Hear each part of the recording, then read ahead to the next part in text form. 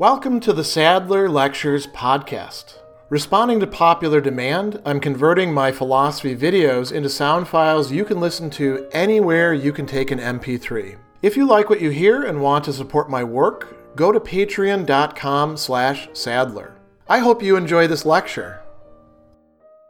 In part 3 of his treatise on the basis of morality, Arthur Schopenhauer is going to discuss justice, and one of the very interesting discussions that is taking place in the heart of that chapter is going to be how justice and injustice, rightness and wrongness, literally Gerechtigkeit and Ungerechtigkeit, can admit of quantitative differences. Now, he begins this part by saying, with every unjust action, the wrong is qualitatively the same. Namely, it involves some sort of injury to another, and then he lists 4 different ways in which this can occur. This is not a absolutely comprehensive list, but it gives you an idea of the scope to the person in themselves as a person, so perhaps to their body, perhaps to their mind, also to their freedom, interfering with the freedom that they ought to have, or to their property, or to their honor. And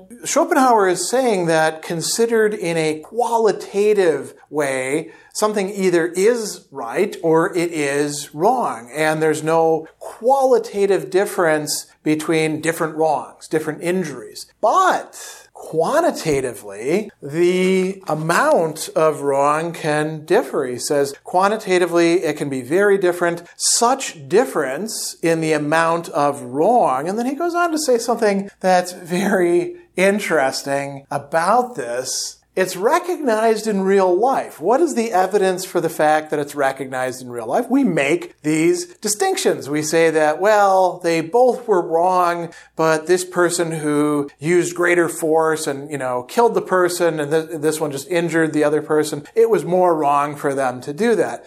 And Schopenhauer is going to say, somewhat implausibly, that this has been overlooked by moralists, right? It has not been properly investigated by moralists, though it's everywhere recognized in real life. Now, we should pause here for a moment and ask ourselves, is he being a bit polemical or hyperbolic? I would say yes, he is. This certainly does apply to some systems of morality which say things like, well, if you're doing something wrong, it's just as wrong to do this thing, this small thing over here, which has very few consequences, as it is to do this massive thing over here. They're equally wrong, right? And we could interpret Kant as saying something like that. We could say that certain Christian rigorists are saying things like that. The Stoics famously have a Stoic paradox where they say that all goods are equal, all evils are equal. So there's some people who are not recognizing this. And he goes on and he says that this is not just about injustice, this is also about the justice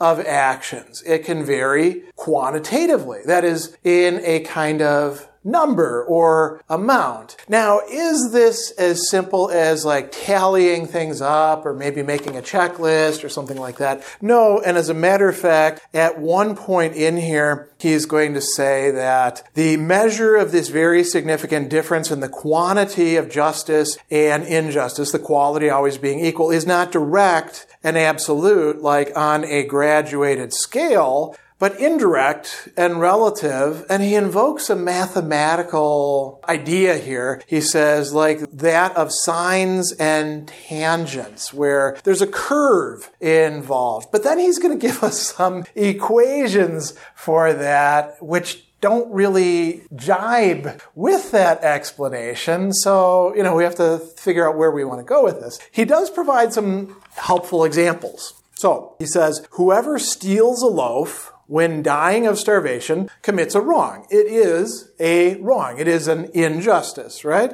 But how small, there's the quantity, his injustice is when compared with that of a rich man who in any way defrauds a poor man of his last possession. One of these is very significant in terms of quantity. They're both equally wrong from a qualitative point of view, but they're not equally wrong from a quantitative point of view. We can say that one is, at least quantitatively, objectively worse, objectively more unjust than the other. And given the equations that we have, we might even be able to directly compare these against each other, not in the like sine waves or tangents or things like that, but with basic arithmetic. He also has another example which has to do with justice. The rich man who pays his day laborer acts justly. Good. Qualitatively, it is the same as any other action. Paying your work people, paying your employees what they deserve is doing the right thing. It's easy for you because you got plenty of money,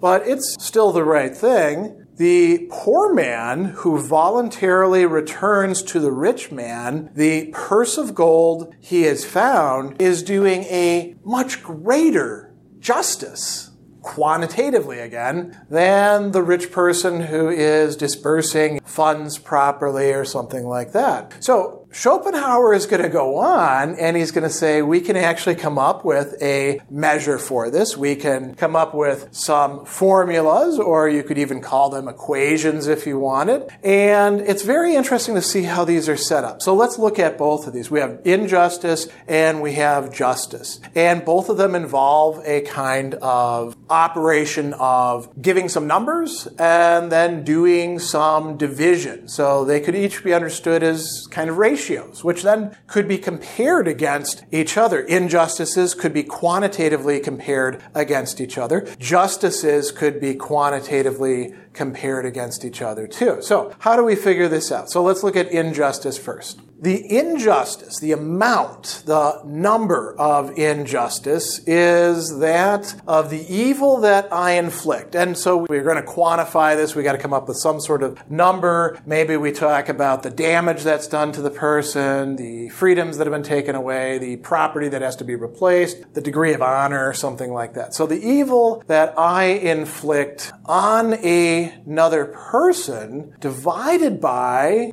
the amount of advantage that I thereby attain, right? So if I am obtaining a significant advantage, we'll take the man who is starving and procures a loaf of bread by stealing it, right? This is an age-old example, by the way. And as a matter of fact, some moralists, like Thomas Aquinas, would say, the guy's not even stealing. Schopenhauer is willing to say he is stealing, but the amount of advantage that he's getting keeping himself alive is very great. Whereas the evil that he's inflicting, the baker loses a loaf of bread. The baker has plenty of bread, right? They may actually throw away some of the bread at the end of the night. So they really didn't lose much of anything. Maybe you could say, well, what about if, somebody came along and was going to buy that loaf of bread for a lot of money? Okay, well then we would change the numbers, right? So the evil that is inflicted divided by the amount of advantage, it's going to be a pretty small number.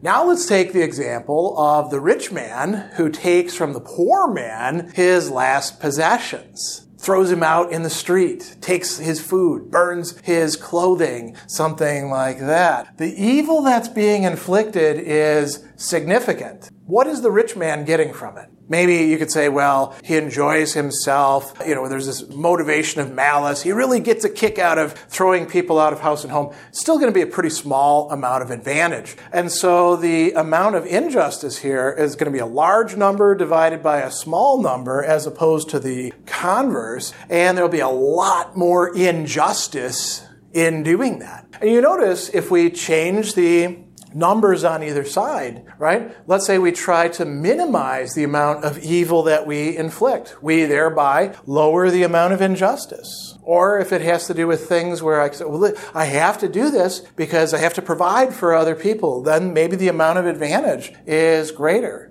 And if we're doing bad things like bullying somebody just to get a kick out of it, well, that's probably going to be a lot of injustice, right? Because the amount of advantage is pretty small. What about justice? So justice, we look at two other factors, and here it gets quite interesting. The advantage to me that I had to pass up, or the way that he says it here, the advantage which the injury to another would bring me, right? So if I weren't going to be just, if I were going to be unjust to this person, what would I get out of it, right?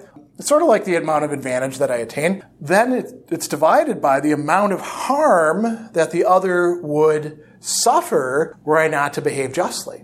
So look at these two examples again. The rich man who pays his day laborer, acting justly. There's a positive there, right? They could have pocketed the money. They could have not paid them. They could have taken advantage of them and said, get out of here. You did the gardening, but I'm not going to pay you for it. But we know rich people who do that sort of thing, right? The advantage is pretty small. If you're already rich, not paying a workman is not going to make that much of a difference to your pocketbook. But the amount of harm to the other person is significant, right?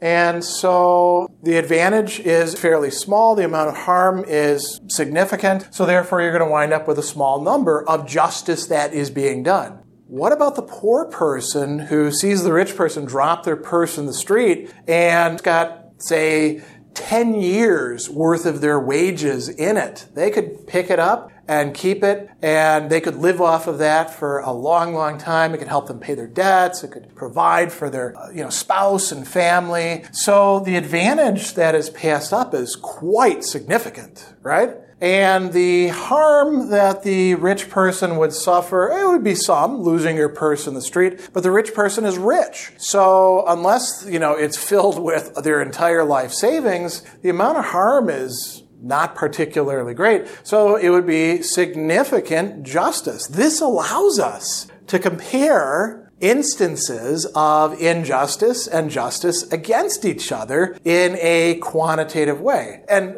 let's remind ourselves once again, as Schopenhauer says, qualitatively, it's either just or it's unjust, and all justice or injustice qualitatively is the same, but this quantitative thing is very, very significant, and that's why he brings it up. There is one other factor that he highlights as well, and this is what he calls a double injustice. Says there's a double injustice specifically different from every simple one, however great. And this raises the amount of injustice. He says this is seen through the amount of indignation of the impartial witness, the person who sees it and they're like, that is wrong. That is BS, right? He says it's loathed and detested as something revolting and outrageous, as a monstrous crime. What is it? He says, it occurs when anyone has expressly undertaken the obligation to protect someone else in a definite respect. Consequently, the non-fulfillment of the obligation would itself be an injury to the other person and thus a wrong. But in addition, here's the doubling, he now attacks and injures the other person at the very spot where he should protect him. So he gives some prime examples of this. When the appointed watchman or attendant becomes a murderer, you're supposed to protect this person, you kill him instead, right? Where the trusted custodian becomes a thief, where the guardian defrauds the ward of her property, the lawyer prevaricates, the lawyer lies, right? The judge allows himself to be bribed, and the man asked for advice deliberately gives some dangerous and pernicious counsel. And he says all of these are types of treachery. And then he invokes Dante and he says, you want to wind up way down there in the very bottom of the pit? That's the way that you behave. So that is one way in which the quantitative level of injustice can be raised significantly and attain a higher number. So this is how Schopenhauer thinks that we can quantitatively distinguish between the more and the less when it comes to justice and injustice. Special thanks to all of my Patreon supporters for making this podcast possible. You can find me on Twitter at Philosopher70, on YouTube at the Gregory B. Sadler channel, and on Facebook on the Gregory B. Sadler page. Once again, to support my work, go to patreon.com/Sadler. Above all, keep studying these great philosophical works.